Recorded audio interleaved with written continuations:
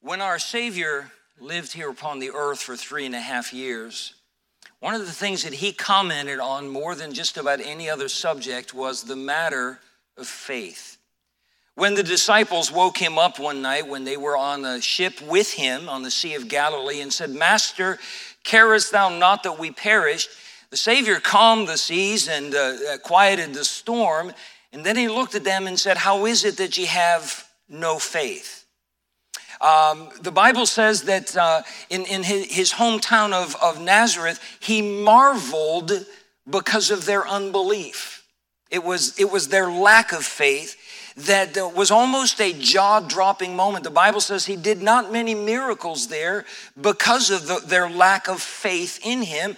And yet at the same time, there was a Roman centurion, not even a Jewish man, who had a sick servant, and he told Jesus, said, "You don't need to come to my house. I'm not worthy of that. Just say the word, and my servant will be healed." And once again, Jesus marveled and said, "I have not found so great faith, no, not in Israel."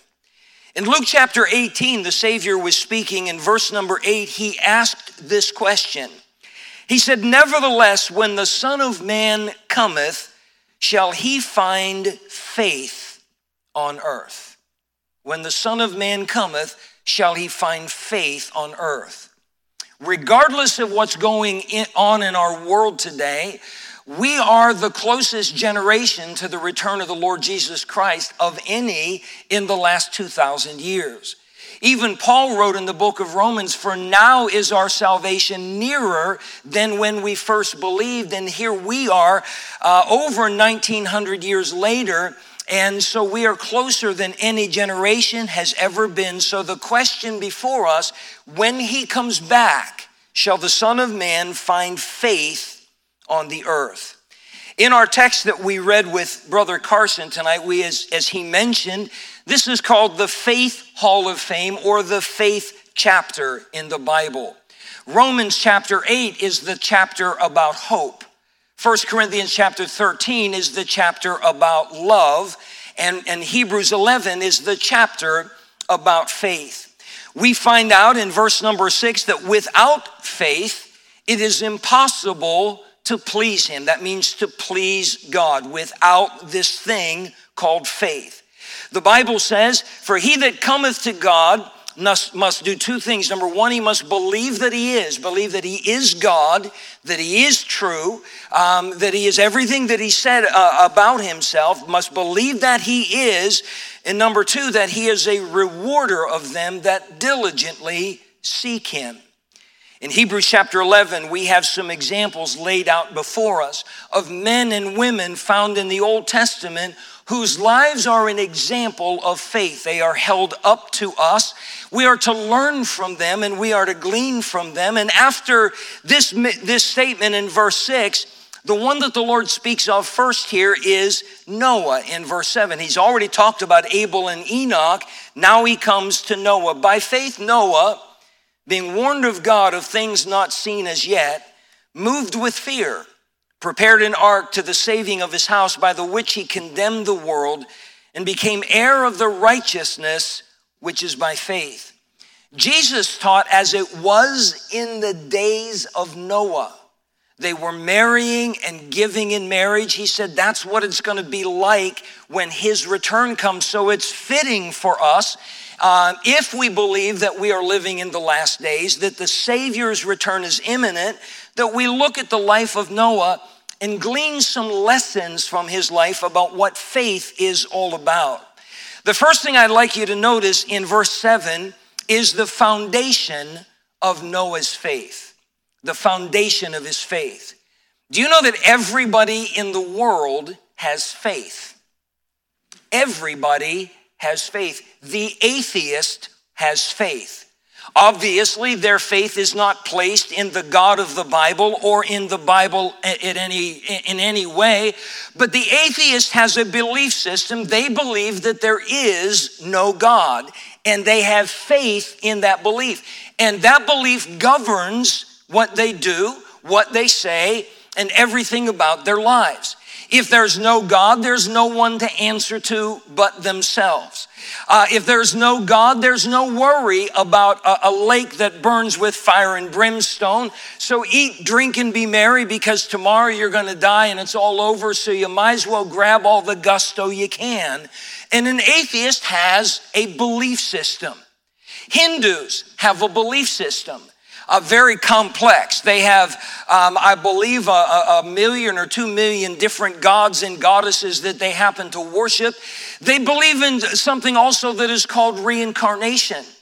Brother Matt, you can correct me on this. My understanding is in the nation of India, there's not a lot of social programs to help the underprivileged and the poor. Am I correct on that? It's because they believe that wherever you are in life right now has something to do with what you did in a previous life. So if you see a person and he is a beggar, maybe he is afflicted with some type of a disease, that is because in a previous life he did not live well, and he has been reincarnated into that form. And if you come along and ease his suffering, you have negated the whole point in him coming back as a beggar, and he has to relive that type of a life all over again. And it's a very convoluted way to live, but they govern how they treat other people by their faith system. As Bible-believing Christians, our faith has its foundation not in what we think, not in what we feel. Our feelings are very transient. The Bible says in Jeremiah 17 verse 9, the heart is deceitful above all things and desperately wicked. I may feel very strongly about something, but that doesn't make it right, nor does it make it wrong. Our foundation is the Word of God. Look at verse 7 again. By faith Noah, being warned of God. God spoke to him, and God let him know that man's days were numbered. God instructed him about building an ark out of gopher wood. It had to have 3 stories. It had to have rooms within it. He had to put all types of food in there, and then the animals were going to come, and he received very specific instructions from God, and Noah's response was based on what God told him. The Bible says, so then faith cometh by hearing, and hearing by what? By the Word of God.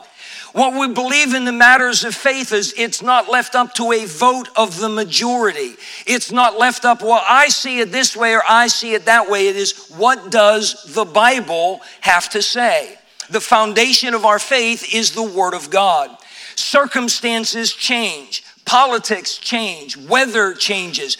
Feelings change, but the Bible is unchanging. Forever, O Lord, thy word is settled in heaven.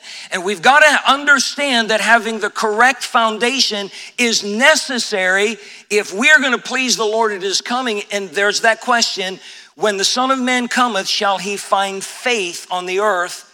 Is he going to find biblical faith, or is he going to find a bunch of people where every man is doing that which is right in his own eyes?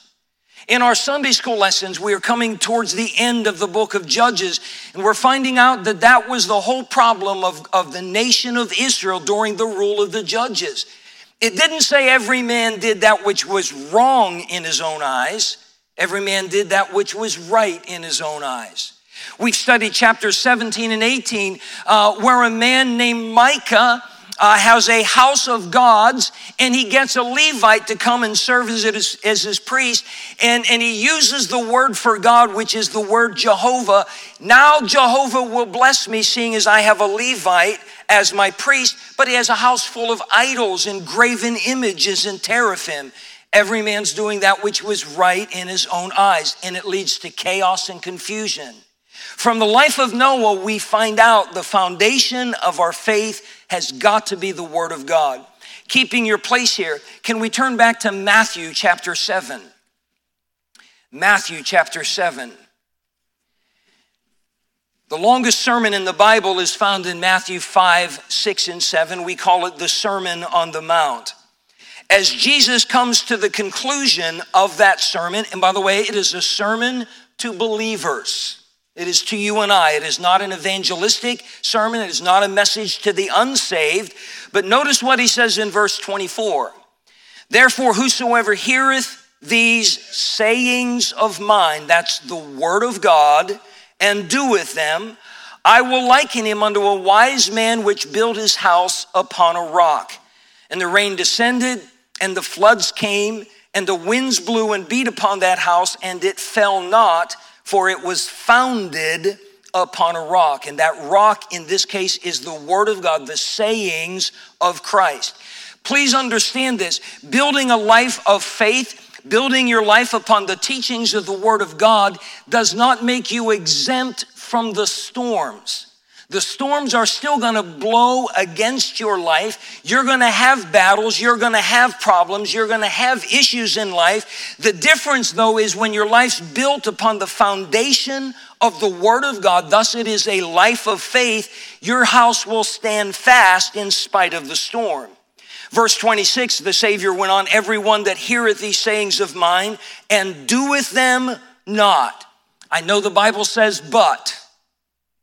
I know the Bible says, I just don't see it that way.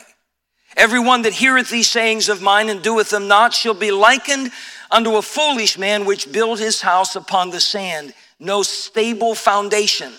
And the rain descended, and the floods came, and the winds blew and beat upon that house, and it fell, and great was the fall of it. Please understand the foundation of Noah's faith, back again in Hebrews chapter 11, it was the word of God. And if you and I are to follow in the example God set forth in Hebrews 11, our foundation must be this Bible as well, which means we have to know it. We have to know what the Bible says. We don't go out and make our decision and do our thing and then look it up and see if that was okay with the Bible. You check the Bible first and let the Bible decide if you're going to do this or you're going to do that. Noah had a foundation for his faith, being warned of God. The second thing I want you to notice about Noah and his faith was the focus of his faith. Look again at verse 7 in Hebrews 11. By faith Noah, being warned of God of things not seen as yet. Of things not seen as yet. Now, to understand that, let's go all the way back to Genesis chapter 2. Genesis chapter 2. In verse number 4. Noah was warned by the word of God of things not seen as yet. In verse 4, the Bible says, these are the generations of the heavens and of the earth when they were created, in the day that the Lord God made the earth and the heavens, and every plant of the field before it was in the earth, and every herb of the field before it grew, for the Lord God had not caused it to rain upon the earth, and there was not a man to till the ground, but there went up a mist from the earth and watered the whole face of the ground. So when God created the heavens and the earth, there was no such thing as rain. Biblical creationists refer to this as a greenhouse effect. There was just a mist that watered the whole face of the earth and so forth. Turn to Genesis 6, where we come into Noah's story being told for us. And notice, please, verse 9, these are the generations of Noah. Noah was a just man and perfect in his generations, and Noah walked with God. Noah begat 3 sons, Shem, Ham, and Japheth. The earth also was corrupt before God, and the earth was filled with violence. Remember the Savior's statement, as it was in the days of Noah? Does that verse not describe our world today? Filled with violence. God looked upon the earth, and behold, it was corrupt, for all flesh had corrupted his way upon the earth. And God said unto Noah, the end of all flesh is come before me, for the earth is filled with violence through them. Behold, I will destroy them with the earth. Make thee an ark of gopher wood, room shalt thou make in the ark, and shalt pitch it within and without with pitch. He goes on to give him the directions and so forth there. Verse 17, behold, I, even I, do bring a flood of waters upon the earth to destroy all flesh, wherein is the breath of life from under heaven. And everything that is in the earth shall die. So all of a sudden, he finds out, Noah finds out, God's going to destroy the earth. The windows of heaven are going to be opened. The fountains of the great deep are going to be opened up. And God's going to destroy the earth with a flood. Things that have never happened in 1,600 years of human history. But God says, Noah, build this ark because I'm going to destroy everything that has breath on this planet except for you and your family and whatever you bring into the ark with you. He's going to send rain. How do you describe rain to someone who's never seen it before, never heard about it? I have 3 grandsons that live in North Carolina. All they need is a few flakes of snow and they think that they are in a blizzard. It is the most amazing thing in their little world because they've always grown up in the South. Now up here, we're not amazed by snow. Maybe some of you are. Most of us are dismayed by snow. But for someone that's never been around it, it's a big thing, such as it was for Noah. Again, back in Hebrews chapter 11, by faith Noah, being warned of God, there's his foundation, the word of God, of things not seen as yet. Paul wrote to us in 1 Corinthians, for we walk by faith, not by sight. Faith is always future oriented. Faith doesn't look at what we see with our eyes. We look at what God has said in his word, and that becomes our focus. Several examples in the Bible. Can I get you to turn with me to Luke chapter 17? Luke chapter 17 and verse 11. The Bible says, and it came to pass as he, that is Jesus, went to Jerusalem, that he passed through the midst of Samaria and Galilee. And as he entered into a certain village, there met him 10 men that were lepers, which stood afar off. They have that horrible disease of leprosy by Mosaic law. They weren't allowed to come near people, so they stood afar off. They lifted up their voices and said, Jesus, Master, have mercy on us. And when he saw them, he said unto them, go show yourselves unto the priest. Did he heal them at that moment? No, all he told them, they're saying, have mercy on us. He said, go show yourselves unto the priest. That was Mosaic law for one who had leprosy. And it came to pass, as they went, they were cleansed. Do you understand that they were in obedience to what he told them to do? He just said, go show yourself to the priest. That means they had to turn around and they had to start moving towards Jerusalem to the temple where the high priest was, who could only declare them to be clean. And as they went, faith has a focus. It's based on the word of God, but it's based, if you will, on the promises God has made about the future. We are saved through faith, are we not? We believe that Jesus Christ died on the cross and was buried and raised again as the full payment, the only payment God will accept for our sins. Correct? We believe that whosoever shall call upon the name of the Lord shall be saved. Correct? We believe that everybody that is saved is going to spend eternity in heaven.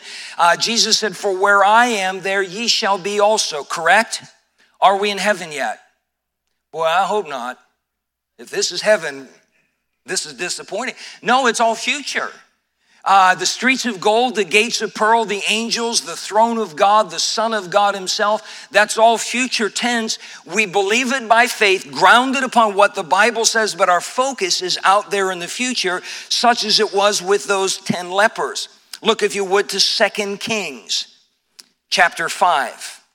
The Bible is just filled with many, many illustrations that help us to understand that faith does not look at what we see with our eyes. It looks at what did God say, and it has a focus in that direction.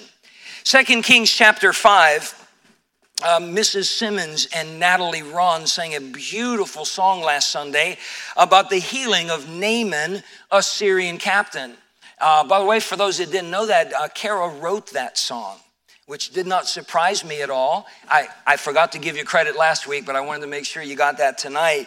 It's an incredible story. He's a Syrian man. He had that little maid who said in verse number 3, "Would God my Lord were with the prophet that is in Samaria, for he would recover him of his leprosy." One went in and told his Lord, saying, "Thus and thus said the maid that is of the land of Israel." And the king of Syria said, Go, and I will send a letter unto the king of Israel. And he departed, took with him 10 talents of silver, 6,000 pieces of gold, and 10 changes of raiment. Of course, the king thought it was a setup because the king of Israel had no way to heal anybody, and so forth. And the prophet Elisha sent a message to him and said, I'll take care of it, send him to me. Verse number 9, so Naaman came with his horses and with his chariot and stood at the door of the house of Elisha. And Elisha sent a messenger unto him, saying, Go and wash in Jordan 7 times, and thy flesh shall come again to thee, and thou shalt be clean. This, by the way, was the word of the Lord. The prophet spoke as the spokesman of God. Hebrews said, God, who at divers times and in sundry manners hath spoken unto the fathers by the prophets, hath spoken unto us in these last days by his Son. So when Elijah spoke and told Naaman, go dip yourself in the Jordan River, wash yourself 7 times, that was the word of the Lord. That was the foundation. Verse 11, but Naaman was what? Wroth. That means beside himself in anger. We're talking so mad he was probably shaking. He was wroth and went away and said, behold, I thought he will surely come out to me and stand and call on the name of the Lord his God and strike his hand over the place and recover the leper. Are not Abana and Pharpar, rivers of Damascus, better than all the waters of Israel? May I not wash in them and be clean? So he turned and went away in a rage. So the word of God wasn't what he thought he would hear. It's not about, is that what we want to hear? It's, is that what we need to hear? Is that what God said? Do you understand that Naaman had the cure? Go wash in the Jordan River 7 times and you'll be clean.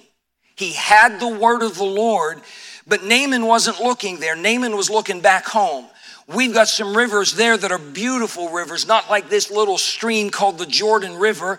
And why can't I go there? And why didn't he come out himself and strike over the place with the leprosy and say some words and call on his God and so forth? And he's walking away in a rage. Is he healed?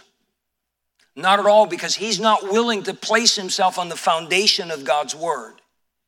Not only that, his focus is on what he can see, what he conceives in his own mind, rather than what God has promised to him. Verse 13, his servants came near and spake unto him and said, my father, if the prophet had bid thee do some great thing, wouldest thou not have done it? How much rather than when he saith to thee, wash and be clean? And they reasoned with him.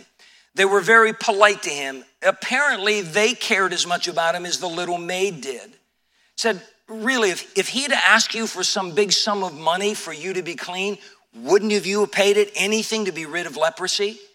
If he had given you some big deed to carry out, wouldn't you have done it? All he's asking you to do is go wash in the Jordan River 7 times.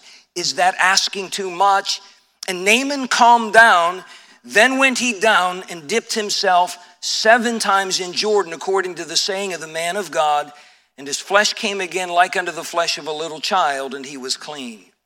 He had to accept the foundation that God had given him in the words of the prophet. Then he had to take his eyes off of what he thought, how he thought things should be and work out. And he had to focus on the promise of God. Wash 7 times, you'll be clean. He didn't wash 3 times and get clean, or 5 times. He washed 7 times, and when he was done, his flesh came again like unto the flesh of a little child. That's how faith works. That's how faith works. Sometimes, I'm not sure about you, I would like to have all the answers up front. I would like to know how this works. Some months ago, I was in the market for a new car, and I wanted to get a hybrid, get some better gas mileage. And so I did my homework and some research and so forth. And I went into a dealership and wanted to talk to them about a car. And I told them exactly what I wanted. I told them what color I wanted, what make, what model, and I wanted a hybrid. They had one on the lot that was even close to that, and it was the exact color, make, model, everything that I wanted. And, before I bought it, though, I needed to know what kind of warranties this thing got. It's got a 10-year warranty on the battery. The battery alone in that thing is $20,000 if it goes bad. It's got a 10-year warranty on it. It's got a 100,000-mile warranty on everything else. I get free oil changes for the next 3 years. And they had this whole list of things. And before I was signing on the dotted line about buying that car, they were going to have to tell me everything up front, and I needed to see it in writing. I didn't need to have some salesman telling me that, and then somebody else coming along saying, "Oh, I don't know why he told you that. That's not how we do it. We only cover the battery for like 2 days," something like that. I got everything in writing. See, that's the way kind of we operate in this world. But when it comes to faith, following the leadership of God in our lives, God doesn't always give us much more than the very next step. And he said, I've given you my word. I've shown you what you need to do. You take that step, and then I'll show you what comes after that. So faith has a foundation in the word of God, and faith has a focus on that promise of God. Go back to Hebrews 11 one more time. By faith, Noah being warned of God, that's the foundation, the word of God. Of things not seen as yet, that's his focus. He may not understand it. He doesn't know how rain works, what it looks like, what it feels like, what it sounds like. But God said that would be, now we see faith's force. The Bible says, being warned of God, of things not seen as yet, moved with fear, prepared an ark to the saving of his house, by the which he condemned the world and became heir of the righteousness which is by faith. Question: suppose Noah believed this thing called rain. Suppose he believed that God was mad at the wickedness of all of mankind and that God really was going to destroy the earth, but he didn't build the ark. Would that have been any benefit to anyone, including himself? No, faith without works is dead. Turn with me to James, just a couple pages over, James chapter 2. James is a very practical book of the Bible. He's not talking about our eternal salvation now. He's talking about salvation in the sense of doing the right thing, doing that which pleases and honors God, that which will gain eternal reward. What doth it profit, my brethren, though a man say he hath faith and have not works? Can faith save him? If a brother or sister be naked, destitute of daily food, and one of you say unto them, depart in peace, be ye warmed and filled, notwithstanding ye give them not those things which are needful to the body, what doth it profit? What's the answer to that question, class? Does it profit anything? Not at all. We're getting used to seeing people standing at various intersections with a cardboard sign, I'm homeless, I'm cold, and so on and so forth. And we see them out there. The place that I drive by almost every morning, I get off Route 15 onto Broad Street in Wallingford near the IHOP restaurant there. And almost every morning at 7:15 or so, there's a lady standing there, and she's got the cardboard sign and she's got the gloves on. And a couple days this week, it was pretty cold when I went by there. And you know what? I can feel bad for her. I can wish that she had a better way to live her life and all of that. But if I don't roll down my window and hand her a few dollars, have I helped her? I've not done anything at all by the way I do. I told you I keep some bills in my car, and I always have some gospel tracts, and I've talked to her. I've gotten to know her name. And she's got a story. And I don't think she's just a freeloader. She's someone that's gone through some trials that I don't think we even comprehend. I can't fix everything in her life, but I can help a little bit, right?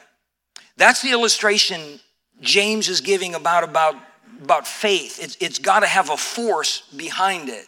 Even so, faith in verse 17, even so faith, if it hath not works, is what? It is dead. There's no life to it. There's no value to it. It is dead being alone. Yea, a man may say, thou hast faith, and I have works. Show me thy faith without thy works, and I will show thee my faith by my works. Our faith is what proves, what we do is what proves what we really and truly believe. Thou believest that there is one God, thou doest well. The devils also believe and tremble. But wilt thou know, O vain man, that faith without works is dead? He uses two terms to describe a faith that produces nothing. One is the word dead. Faith without works is dead. The other is the word devilish. In verse 19, thou believest that there is one God, thou doest well. That's Bible. That's Bible. The devils also believe and tremble. You're on the same ground as Satan. He believes there's one God. In fact, he's been in his throne room. He's seen him face to face, and we have yet to see that. The devils believe also. Here's the thing that came to me as I read through this passage and thought about this particular point. There's no difference between dead faith and devilish faith. Not a single difference whatsoever. Neither one of them produce anything good. Neither one of them see anybody get saved. Neither one of them benefits anybody's life. Neither one of them honor God. Neither one of them show trust in the things of God. So dead faith, if I have a faith that is not backed up by a life, by works that are in accordance, I'd be as foolish as Noah to say, yeah, I believe it's going to rain and I believe God's going to destroy the world in this terrible flood, but I'm too busy to build an ark, or I just don't see the point in an ark. I think I'll just grab a hold of an inner tube or something like that, and I'll probably be all right. That's dead faith, and I would drown. Noah would have drowned. So we have to ask ourselves, when the Savior says, nevertheless, when the Son of Man cometh, shall he find faith on the earth?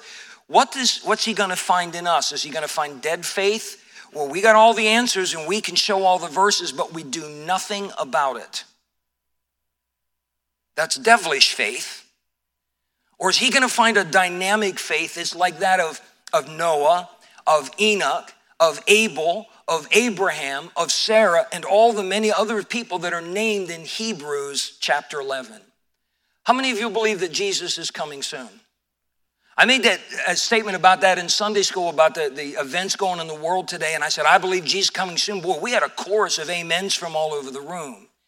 We believe that. Turn with me to 1 John chapter 3. We believe it. Let's see if it's Bible faith. Let's see if it's dynamic faith or is it dead faith.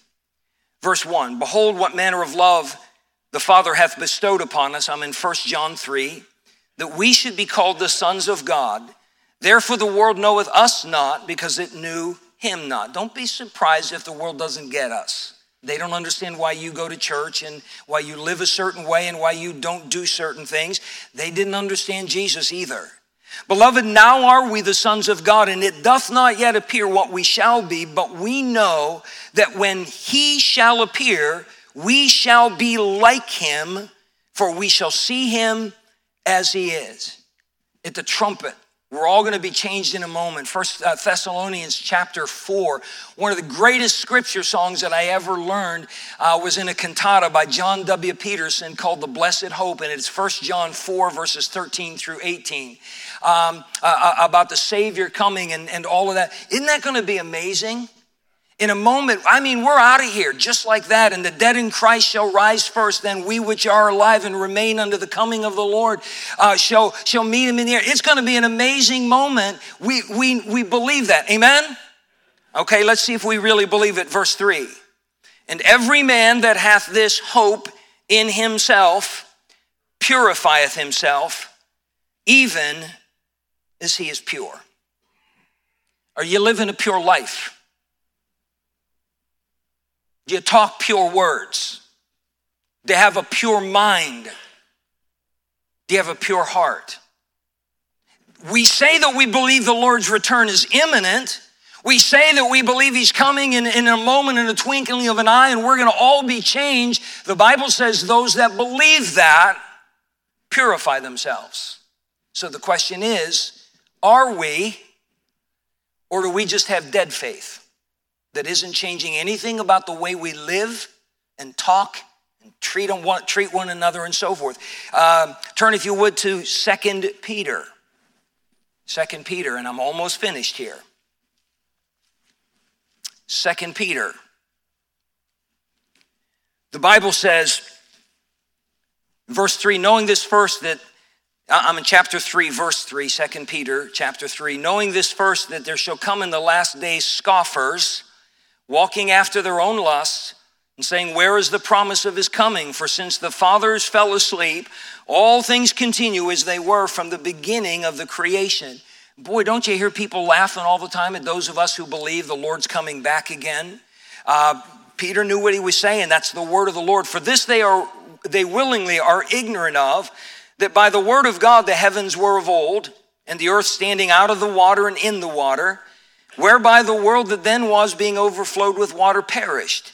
But the heavens and the earth which are now, since the time of Noah, by the same word are kept in store, reserved unto fire against the day of judgment and perdition of ungodly men. By the way, I do believe in global warming because the whole world's going to end in fire.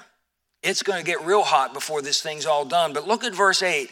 But beloved, be not ignorant of this one thing, that one day is with the Lord is 1,000 years, and 1,000 years is one day. The Lord is not slack concerning his promise, as some men count slackness, but is long-suffering to usward, not willing that any should perish, but that all should come to repentance. So we believe he's coming again. We believe that the end of the world is nigh. What did we do this week to warn someone, tell them how to be saved, so that when the Savior comes, they go? Did we do anything? Did we hand out any tracts? Did we invite somebody to come to church? Or do we just get excited, Jesus is coming soon and man, the rapture is going to come? The Bible says if you believe that every man that hath that hope in himself purifieth himself, does your life show that you believe he's coming soon? Does your witness show that you believe he's coming soon? Look at verse 14. Wherefore, beloved, and this is finishing the discussion about the end of everything. I'm going to look at verse 11. Seeing then that all these things shall be dissolved, what manner of persons ought ye to be in all holy conversation and godliness, looking for and hasting unto the coming of the day of God, wherein the heavens being on fire shall be dissolved, the elements shall melt with fervent heat. Nevertheless, we, according to his promise, look for new heavens and a new earth, wherein dwelleth righteousness. Wherefore, beloved, seeing that ye look for such things, that's the focus of faith, based on the foundation of faith, seeing that ye look for such things, be diligent that ye may be found of him in peace, without spot and blameless, and account that the long suffering of our Lord is salvation, even as our beloved brother Paul also according to the wisdom given unto him hath written unto you. He's not come back yet because he's still waiting for some more people to get saved. That's why he's left us here. That's why he's left us here. So we say we believe, we have faith. So the question tonight is it dead, devilish faith, or is it dynamic faith? Is our faith just in this one particular doctrine, the return of Christ? Do we have such a faith in that is touching every aspect of how we're living our lives? So when the Son of Man comes, if he were to come right this moment as I close this sermon, would he find faith? I mean dynamic, Noah kind of faith in this room? Or would he just find words and the dead faith that is no more spiritual than the kind that the devil has? Time is short. We have an opportunity to serve the Lord. It is time that we really let ourselves be challenged in our faith. Is he going to find faith here in this guy? I don't have any answer for what you choose. So when the Lord comes and he sees me, is he going to find faith here? I mean the dynamic stuff? Or is he just going to find a dead, empty bunch of words? Food for thought. Let's pray together. Father, thank